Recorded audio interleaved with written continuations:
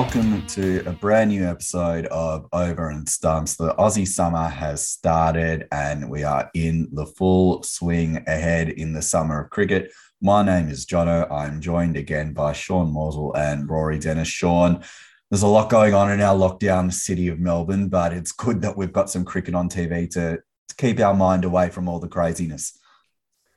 Absolutely, and it's actually giving us something to do. Some of us who've probably been couch potatoes for a good year and a half now. It's good now the footy's coming to an end. We have the better sport ready to take us through the summer.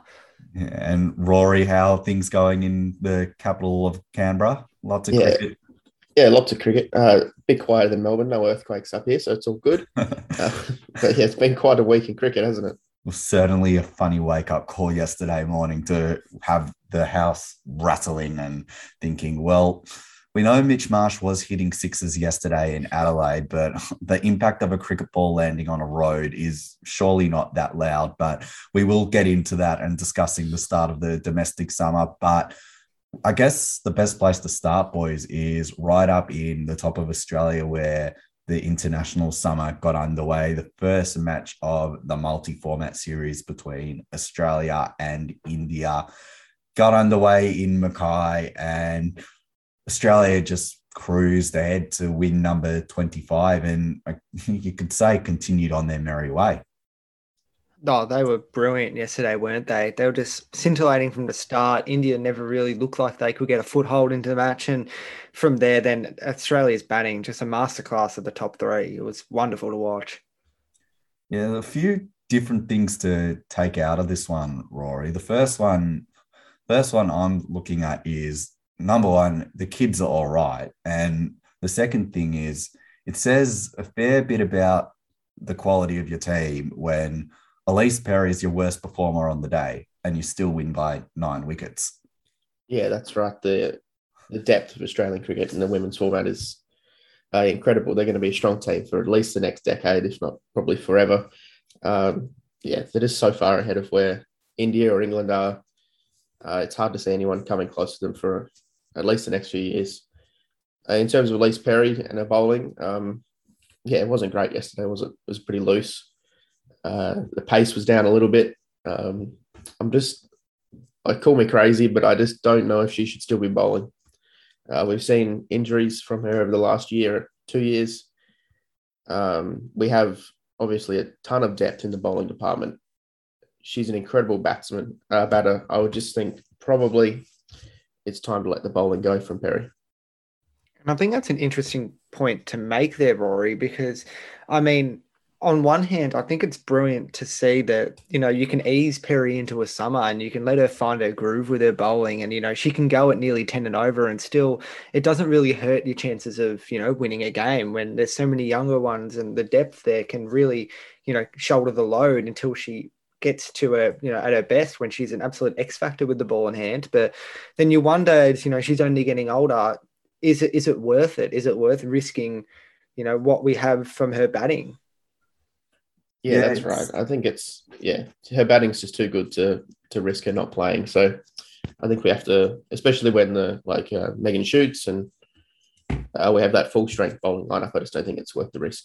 Well, at the moment, we don't have that full strength bowling lineup with Megan Shoot taking this series up, and they're obviously being very cautious with Taylor Valamic, who's also had her fair share of injuries. I thought it was important for them to give Perry the new ball, just to give her the responsibility and say, well, not responsibility, but to back their star player and back their veteran in, saying you're the leader of this bowling attack with these young bowlers around you, to have that responsibility with the new ball. Yeah, she was pretty wayward and ended up being a pretty bad day, but I thought it was important, more of a symbolism for her frame of mind, to say you're fit again now, you are running in and you are bowling and you are going to be the main woman with the ball in this series. As good as you are with the bat, you're also a world-class bowler, and that's the way that we see you, and hopefully you can shoulder the load. Now, granted, she's come out 2 weeks quarantine, had one practice match, was pretty rusty compared to the likes of Darcy Brown, who was absolutely scintillating in a second one-day international. So there might be something in that when you compare the way that Perry, and the rest of the bowlers who had to do that 2 weeks of quarantine, not getting a lot of volume in the practice nets. But maybe it's blowing out the cobwebs just for one game. Speaking of Darcy Brown, Rory, the kid from Kapunda, she's made a fair breakout performance up there in Mackay, and she's certainly put everyone else on alert. Yeah, that's right. Incredible effort to start off in her second ODI. 4 for 33 from her 10 overs. Absolutely incredible. She kind of broke the back of that Indian batting lineup and won Australia the game effectively. Well, she made the incisions early, like when Perry was going the journey at the start of the innings before she was replaced by Talia McGrath. Darcy Brown was keeping it tight and making key breakthroughs. She got rid of Shafali Verma and shooting Mandana at the top of the order and really just stifled the flow that the Indian top order batters were getting nice and early. And she just didn't really give him anything loose to hit. And I think that's an amazing thing when you're veteran up the other end and Perry is a bit wayward. And as we talked about earlier, there are reasons behind that, coming in rusty. But then to have someone so young and probably so inexperienced at the international level come in and just really just hit a spot with everything she was doing. And I know for Brown, sometimes you get into a rhythm like that as a bowler, but still to be able to do that so consistently and rein it back in, I think makes it an even more impressive performance. That it wasn't all going their way early, and she was actually the spearhead who's managed to rein it back in and really get Australia back in the lead in the game. And from there, they were just never headed. Another impressive performance, but this one on debut from Hannah Darlington, a very special moment in Australian cricket, becoming only the third Indigenous female cricketer to play for their country behind Faith Thomas and, of course, Ash Gardner, who presented her cap. 2 wickets on debut for Darlington. It started off, she just did what she did in the Women's Big Bash last year, where she just kept it tight, bowled stump to stump. Her first wicket was a leading edge, which spooned up to short cover, and then her second wicket was just the classic Hannah Darlington wicket, just hitting the top of off stump, bowling straight, and just giving them absolutely nothing. And that's the big thing. And they're talking about a typical Hannah Darlington wicket, but doing that and transitioning that to the international level is something that it's incredibly hard to do. And the fact that she can walk in and do that, and, as I said, it's very helpful that she had that backing when she came on of the spinners in Wareham, Molyneux and Gardner all really did their job beautifully. And I think they're underrated in that older experience that they bring around these younger bowlers, but to come in and then capitalize and, to be able to look so dangerous immediately, it's just another great sign of Australia's depth and what they have in their bowling stocks. I guess the question now turns to, what do they do? There's the game 2 of the one-day series on Friday, game 3 on Sunday before they move into the test match later in the week. They'll be mindful of not wanting to completely load up the players. And of course, as we mentioned, Taylor Valamic's unavailable until the T20 series. With Stella Campbell and Maitland Brown, the reserve pace bowlers, neither of them have played a game for their country yet. But with a young bowling attack, and particularly with Brown doing so well, and they might be inclined to rest Perry for the third game and keep her ready for the test match coming up. How does Australia manoeuvre or rotate their pace bowling? Yeah, so I think they're going to give everyone a go at some point through the series, whether that's in the one-days or the T20s. But you're right, they're probably going to need to rest some of these quick bowlers for the test match. So I'd suggest that Brown will probably come in at some point, and they'll probably rest Darcy Brown as well.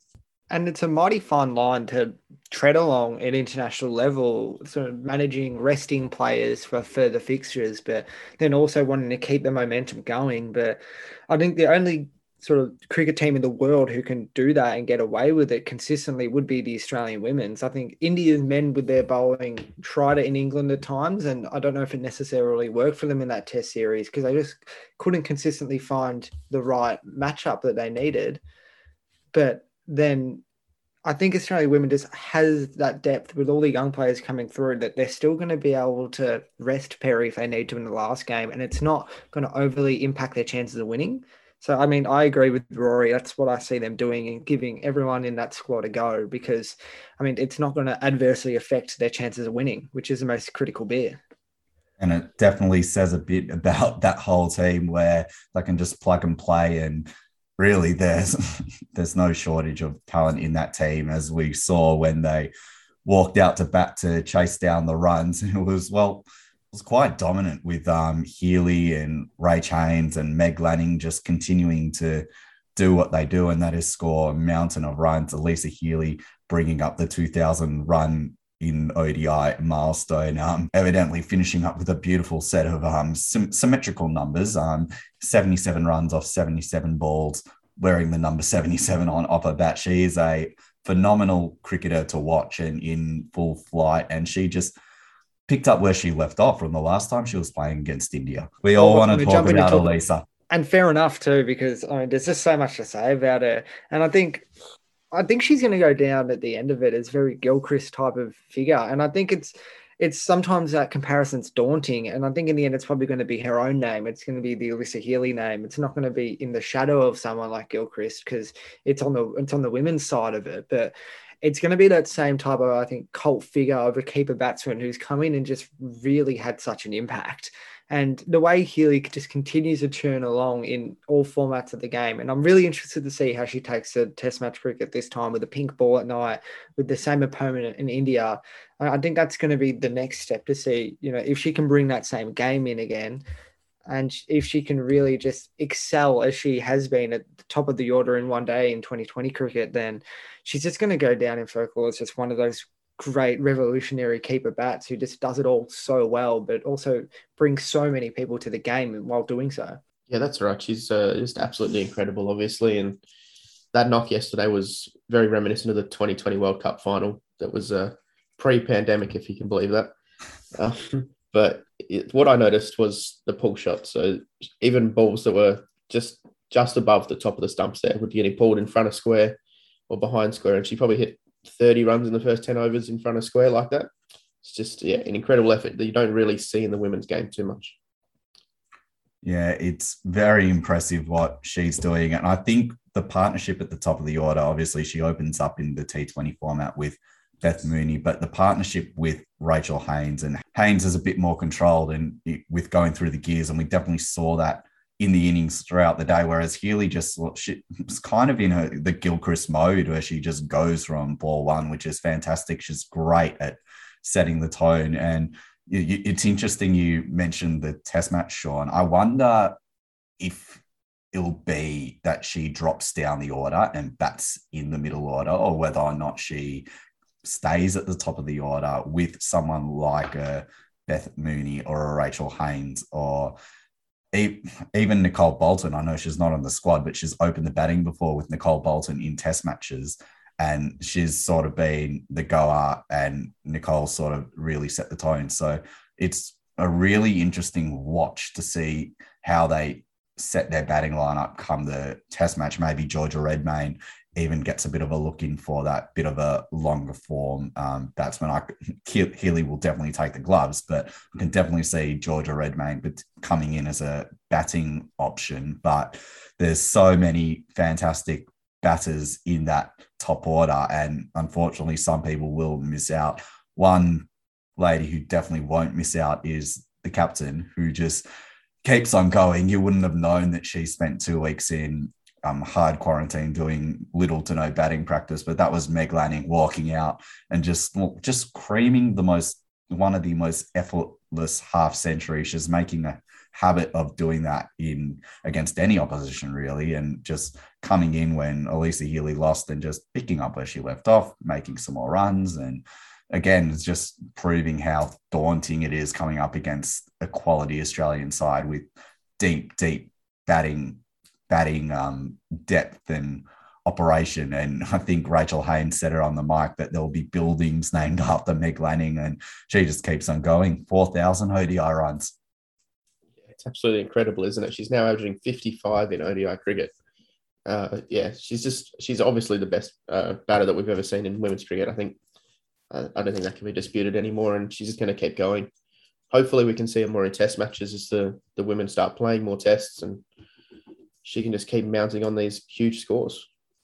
I think it was a good little wind back yesterday. Just another gentle reminder if women's cricket didn't need that internationally already, that Australia's top order is just incredible. And I think while Lanning and Healy were just outstanding to watch, I think Haynes flies under the radar all the time. And I think Mooney's in the same boat. So is Ash Gardner, where they just sort of, because there's so much star power in Healy, Lanning, Perry all at the top of the order, that a lot of teams are wary of, and they've made such a name for themselves that all these other batsmen around them or batters really just managed to slip under the radar. And it's incredible. Like Haynes has ended up top scoring 93 not out and going at 93 strike rate. So she's certainly not, although as we talked about, she's playing that sort of more calm down and anchor role next to Healy. She's still ticking along with a wonderful strike rate for one-day cricket, and just the ease at which they did it was another scary reminder that Australia's bowling has got those young stocks coming through that are exciting, but then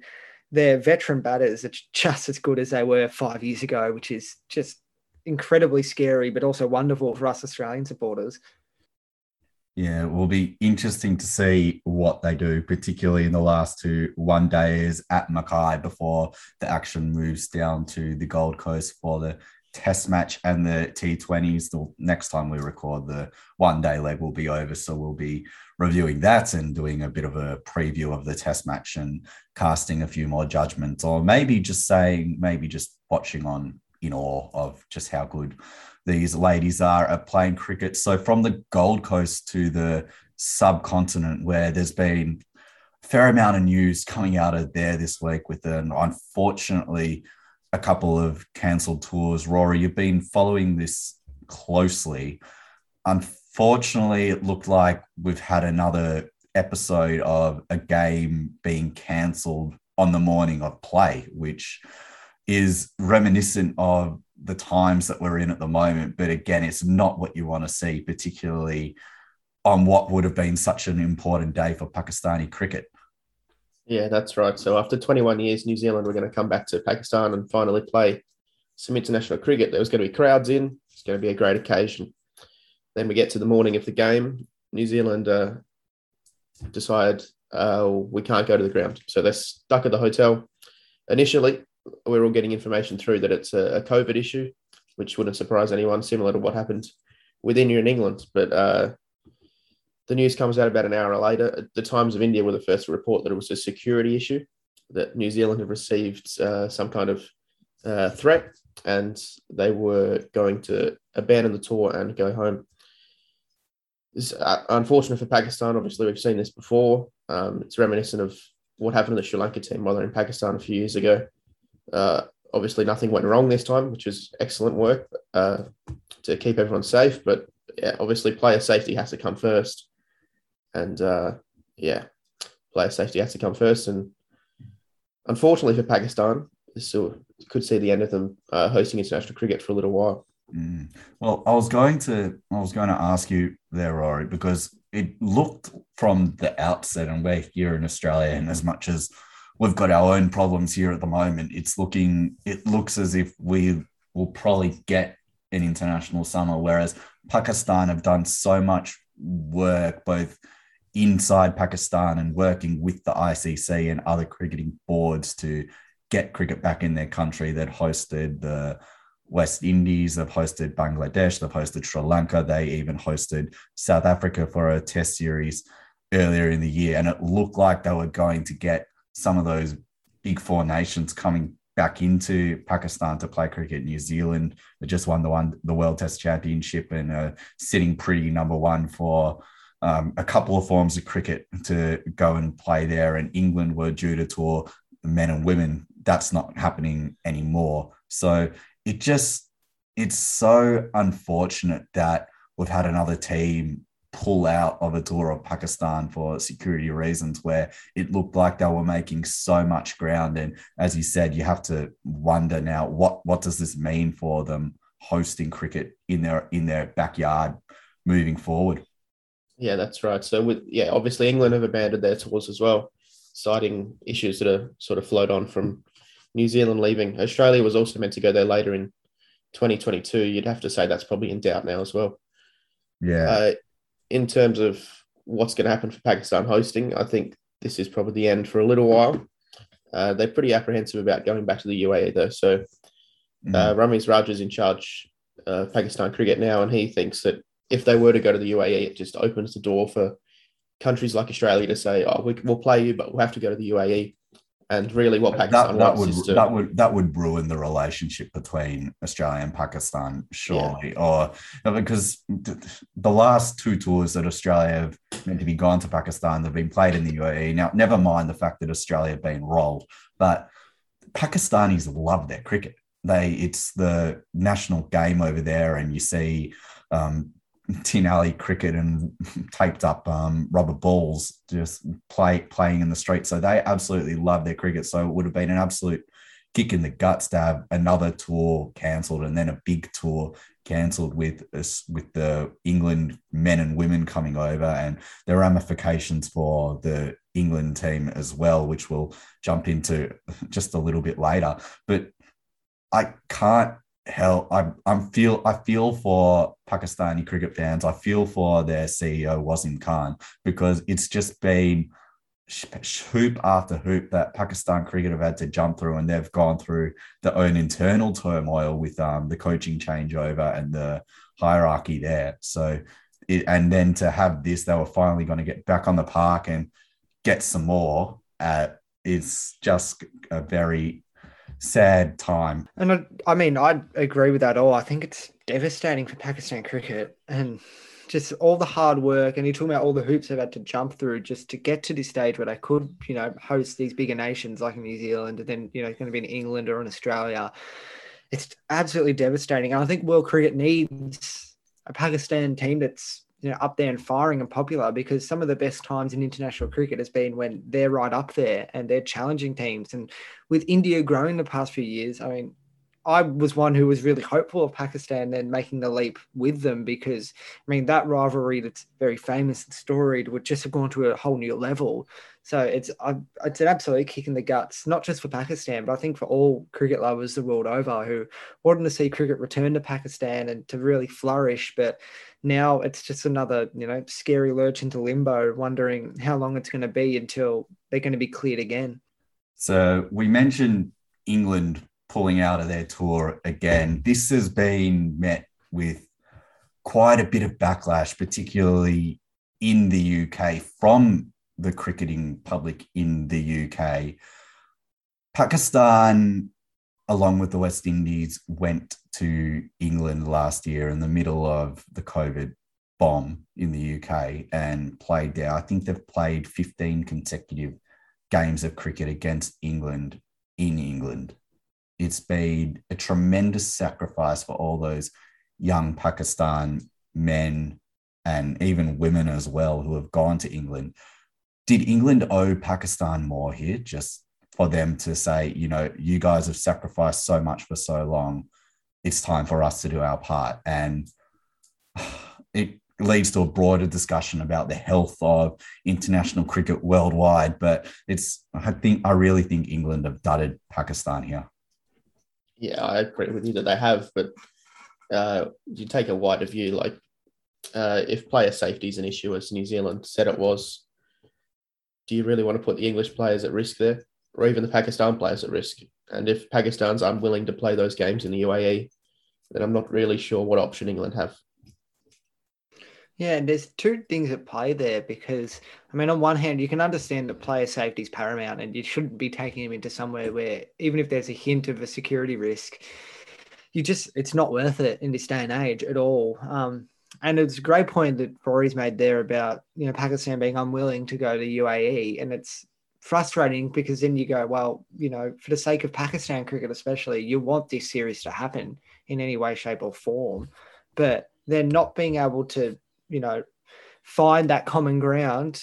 It's just difficult. And you hope that, England keep reaching out and trying to find an alternative that will work for both teams, because I think especially Pakistan deserve that. for what they've done in the past 10 years and trying to make cricket work for them and for other teams and to get series off the ground. But it's just difficult, and it'll flow into other teams. Like, when the Australian men are set to tour, it's just a whole nother problem. And going, well, how is it? Are they going to be willing to go to the UAE, or are they just going to be stuck, wondering when it's going to happen and unable to find that common ground?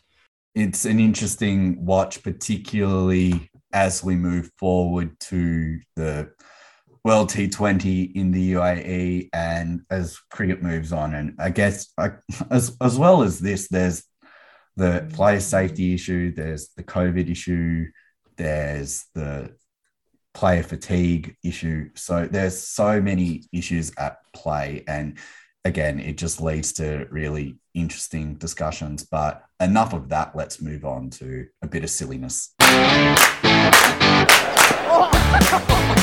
Now, that's the funniest thing I've seen for a long time. Now, how many of you picked this up? I can't believe it, and he can't either. So, I'm sorry, what? We started with a bit of a bang last week in terms of getting things off the ground and lots to talk about, lots of things that are happening in the world of cricket. Rory, we might start with you, mate, because you put something on the rundown which I've looked at and I've gone, I don't understand that. Yeah, so I've gone a little bit left field here, if you will. Something from the world of baseball. So Miami Marlins outfielder Jesus Sanchez was going for a fly ball. He decided to go for the catch with the hand that doesn't have the glove on. So he's taken it without the gloves on. Now, the baseball's made a huge deal of this. Catch without a glove, how amazing is that? From a cricket perspective, they've got to turn this up a little bit, surely. It's just a normal catch, right? They haven't done anything special. There's no dive. Steve sort of taken this with his eyes closed. Have you ever felt a baseball in comparison to a normal red Kookaburra ball? Yeah, it's softer, easy to catch. I don't Weak from baseball. I think it is. No, well, yeah, you're used to it, but let's remember these Americans wear pads and helmets as well. Yeah, that's right. That's what I'm saying. When they're playing sport, and gloves. So to take off a layer of their protection, it's probably a big deal for them as well. Yeah, it's just a bit soft from the Americans, I think. I like it, Rory. With that being said, baseballs are heavy. I still like it a lot. I still like that. They've been mollycoddled for decades, being able to play with these big ass gloves on. When wicket keepers are, there's even some going around who don't even bother with inners and they're psychos, but can't turn it up. I like it. I like it, Rory. I can't even wear inners. I can't even not wear inners when I'm batting, and I'm a lower order batsman, but even I have to wear inners because of just the recoil. But then straight away, it's just like catching a regulation high ball. I think even the worst of local cricketers can sit under a high ball and at least take one. And sometimes they'll fluke it and manage it in one hand when they don't mean to. It's just the same, but it's just done in front of a crowd this time, I'd say. I like it, Rory. Bring it in, turn it up, Americans. We've been doing it for years. That's it. Even Glenn McGrath took a one-handed catch. It's not that big of a deal. Sean, you're going next, mate. Oh, I've gone more Australian-based with mine, and as you know, we're all domestic cricket lovers, and I think it's been a little bit of a Christmas holiday period now with the Marsh One Day Cup starting up just yesterday with WA playing South Australia, which, we'll touch on South Australia another time because they're a bit of a rabble and we don't hate to see it, but we don't love it. But, of course, Western Australia, as they should have, duly just ended up consolidating this and easily candid away to a victory. But Mitch Marsh, batting at first drop. We all know Mitch Marsh, and remember him from the last Home Ashes series, really dominated the Poms, so we can respect that a lot. But he's taken it out on South Australia, ended up making 100, pretty happy with himself. Just ended up starting off the summer perfectly. As he's brought it up, he's gone to take off the helmet and, raise the bat as you do, as you should when you make a century, nonetheless at that level. And he's turned around and realised that none of his teammates have gotten up and started clapping. No one in the support staff has. They've probably all fallen asleep at the wheel and haven't realised, enjoying the nice South Australian sun. And he's given them a little bit of a... Sorry, what South Australian sun? I was watching that live stream a little bit yesterday. I don't think I saw the sun once. Well, if there was a tiny shred of it, they must have been enjoying it, because there was plenty of them there with the sunnies on who were absolutely out of it and had not registered that he'd done anything special. And he's gone and given him a little bit. As we all know, Mitch Marsh is a bit of a character. He's gone and, whirled the arms around. He's given him a bit of a yell, and they've all delayed, got up, all laughed it off and given him a clap. But I would have loved to have seen what the big bison did when he's gone back into the rooms. And, he's got the big square shoulders. He probably would have turned it up against a few of them. But it was very entertaining to watch that a regulation century just got met with absolutely nothing.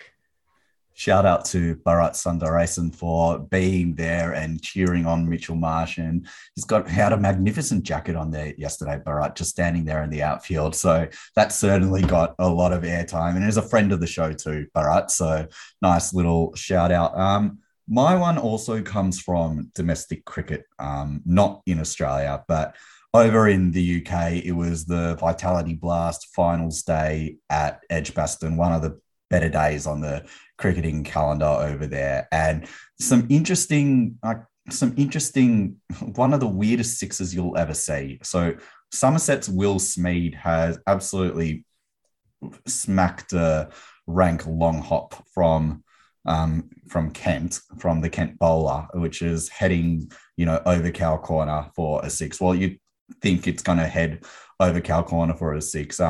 Jordan Cox is coming in from one end, and Daniel Bell Drummond is coming in from another end. Now, Cox takes the catch a centimetre in from the boundary line, and at the same time that he takes the catch, Daniel Bell Drummond is sliding in, collides with Cox, and also touches the boundary rope.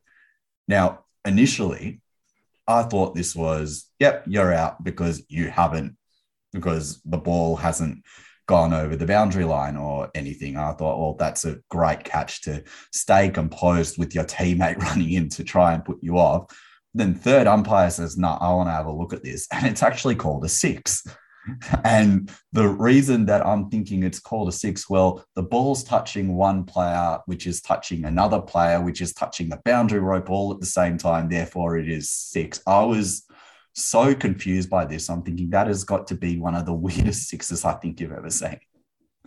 Gee whiz, that's good. And that sets a good little precedent for the rule, saying, if you get people in a bit of a conga line, it suddenly makes the boundaries a bit easier to clear. If you haven't seen it, we'll put the link up on our Twitter and our Instagram. You just have to see how ridiculous this looked. It was truly one of the most bizarre sixes you think you've seen. And if you thought that Ben Stokes's World Cup final six off the back of the bat rolling along to the fence was one of the weirdest sixes you've ever seen, I think this one tops it.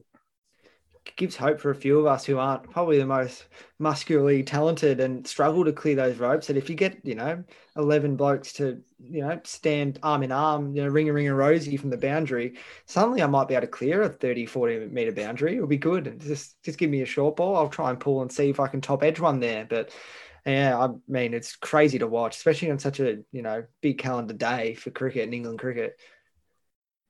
You've got to be pretty filthy if you're Jordan Cox there at Daniel Bell Drummond.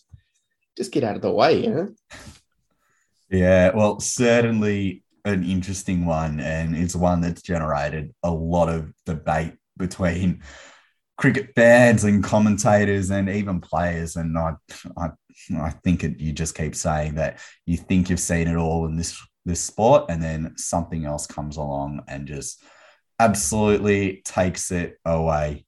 Let's move on, shall we, to the restarted IPL, which has taken place in the UAE. The first lot of matches have come, and we're seeing not as many Aussies in action as there were at the start of the tournament earlier this year, but there certainly is a fair contingent over there.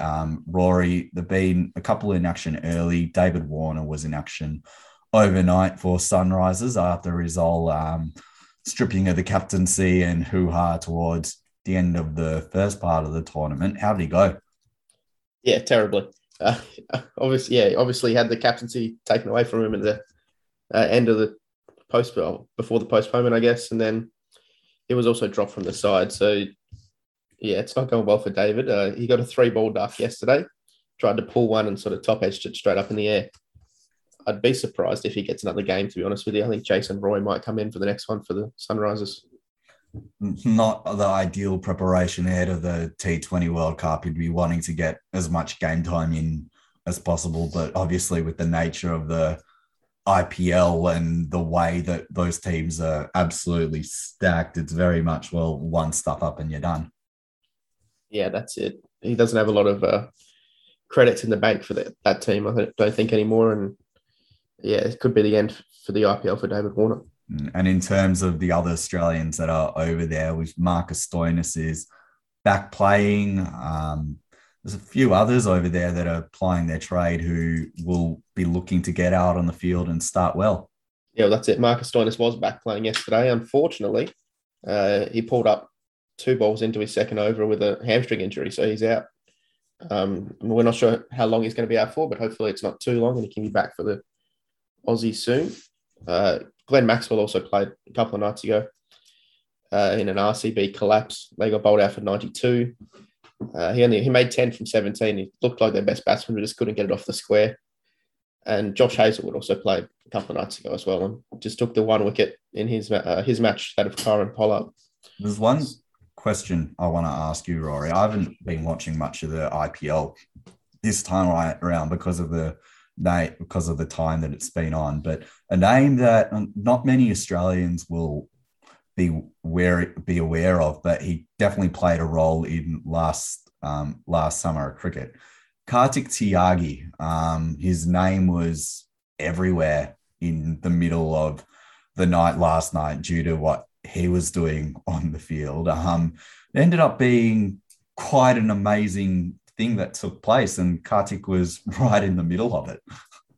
Yeah, that's right. So Punjab needed eight runs from the last 2 overs. They got 5 from the 19th over, and they needed 3 to win in the last one. Kartik Tyagi comes on. He's not the greatest bowler in the world, I think it's fair to say, and he managed to hold Punjab to just 1 run in the over and came home with an easy win. Winviz had Rajasthan winning that. Punjab winning that game at 99.5%, and somehow Rajasthan has come back to win that. It was absolutely incredible to watch. That's quite amazing, isn't it, Sean? And obviously, for those who are unaware, Kartik Tyagi is the one that hit Will Pucovski in the warm-up game in Drummoyne at the start of the summer, and for him he didn't feature at all on that tour, on that spare parts tour of India, which ended up beating Australia. But it's great that the IPL's producing these moments for these young cricketers and giving them their time in the sun. And with so much cricket going on in India, there's so many players that are taking their opportunities. That's a big upside about these domestic 2020 tournaments, isn't it? I mean, we see it in the Big Bash as well, that they, bring out names in Australia that now are almost staples in our 2020 team. We're looking at the World Cup. There's people like Josh Inglis and stuff who wouldn't have got a look in if it's not for these tournaments giving them the time of day to shine. And, India's just got an absolute plethora of options, especially in this 2020 format to choose from. And Kartik's just another one. It's amazing that they have so many people who can stand up, but, you're seeing it in their test side that there's almost random unknown names that just come through and shine instantly, but it's just giving India the opportunity to blood more and to put them in high pressure situations. It's got, big TV crowds and a lot riding on it in terms of money and pressure. And to see them thrive and, making heroes of people early on, it's only going to, just fortify their strength at the international level if they inevitably break through. Mm. And Rory, it wouldn't be the new IPL without a COVID scare, but everything's just play on for the time being, isn't it?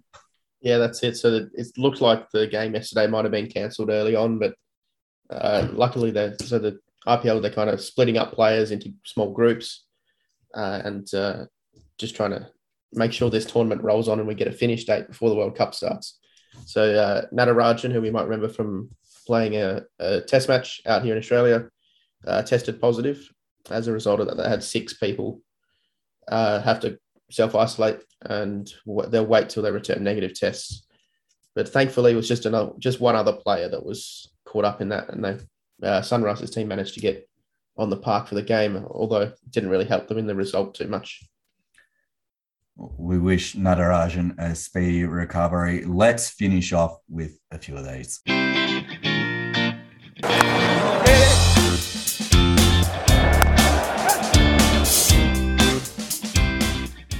quick singles. Let's move quickly through a few of these just to finish this week's show. Sean, we've noted before the injury to Big Rig Stoinis. If he misses the World Cup through his hamstring injury, who should Australia bring into the squad? It's going to be no one who's matches his muscles, definitely. But I think there's two ways I'll go about it. There's either the batting, and look, Alex Carey and Josh Philippe were both big omissions when Inglis has made it as the backup keeper batsman. So I think one of them for a top order batting, which Stoinis has made a name for himself with the Stars is probably your best option. But then other than that, you're probably turning to the reserves for the bowling, and someone like a Nathan Ellis is probably someone who you want those handy overs, and if you're able to cover the top order batting, you can bat him down at 8, 7 or 8. Then I think that's going to be one of their better options, or even a Daniel Sams as well is floating around. He's going to be able to offer both. So I think that's what the selectors have got to weigh up, whether they go for the top order batting side of Stoinis or the handy overs that they can get out of him. But while we're talking about, Carey and Philippe, this is very handy. Both of them made wonderful hundreds yesterday in the opening game of the Marsh One Day Cup tournament down in South Australia, as we mentioned earlier. Rory, I think I'll hand this one to you because it's an interesting one. Which batter keeper are you taking in the upcoming Limited Overs World Cups if there's another slot available? Yeah, obviously Josh Inglis was disappointing yesterday. Only made the one, but Alex Carey and Josh Philippe, very, very impressive. In terms of T20 World Cups, I'd probably still go Inglis over both of them, but the ODI ones, they're both putting their hands up, but I think Alex Carey is the one to go with still. Yeah. Jono, a huge question for you here. I don't know how anyone's going to solve this. If Jason Gillespie can't, I'm not sure how we're meant to do it, but what's the first thing you're going to do to fix South Australian cricket? Not sure. They need a big thing. We might get Sam Tugwell back on the show a little later on. He joined us last season to do a real deep down into South Australia cricket and to go through all their issues there. So we might get Tuggers on to speak about this again. Sean, Anrich Nakia, the South African quick bowler, bowled the 7th fastest balls of the IPL last night. Will he be next to break the 100-mile-an-hour barrier? I don't know if he's going to break it, but he's going to get very, very close. And I've thought this since first saw him burst onto the scene. I think it would be a couple of years ago when there was test matches against England that he featured in, and he bowled such a heavy ball that it's almost visible on the television, which is something pretty rare for a heavy ball. But I think he's going to get seriously close to it. Whether he'll break it's a fine line because it's so historically difficult, but I think he's going to give it a good run. And while we're on that topic of talking about fast bowlers being able to crack certain milestones, Rory, you were watching yesterday when Darcy Brown was thrilling to watch. Do you reckon she'll become the first female bowler to crack 130 k's per hour, which is such a big, big milestone to pass? Yeah, that'll be huge when it happens. I'm not sure it's going to happen this summer, but I think she will. Give it a couple of years, build up the body a little bit, and she will definitely crack that 130 k an hour mark and rip through every batsman in the world, I think. Jono, just to finish up, last one. Is anyone coming close to the Australian women at the 50-over World Cup next year? No, I don't think so. I think from the way that they've come out yesterday and missing their best spinner, Jess Jonathan, their best quick in, Megan Shoot, and you've just got the depth of talent that's there. And of course, it's anyone can do anything on any day, but it's just going to be, it looks like they are streets ahead from the rest of the world, and it'll be interesting. I think England might be their biggest challenge, but they were just nerdled out by New Zealand over in Leicester, which was fantastic. A great bowling performance from Leah Tahuhu. I'm sorry, but they might be the closest ones that get them. But yeah, it looks like Australia are far away ahead of everyone else. Gents, I think that's about it. We look forward to the next 2 one-days, and we will be back next week to talk everything in the world of cricket. You can follow us on Twitter and on Instagram at Over and Stumps. You can read all our fantastic work at The Inner Sanctum, www.theinnersanctum.com.au. Don't forget to like, share, subscribe, and of course, tell your friends about us. Some fantastic analysis, some discussions, some chats with some fantastic cricketers and cricket people. Guys, thanks so much for joining me.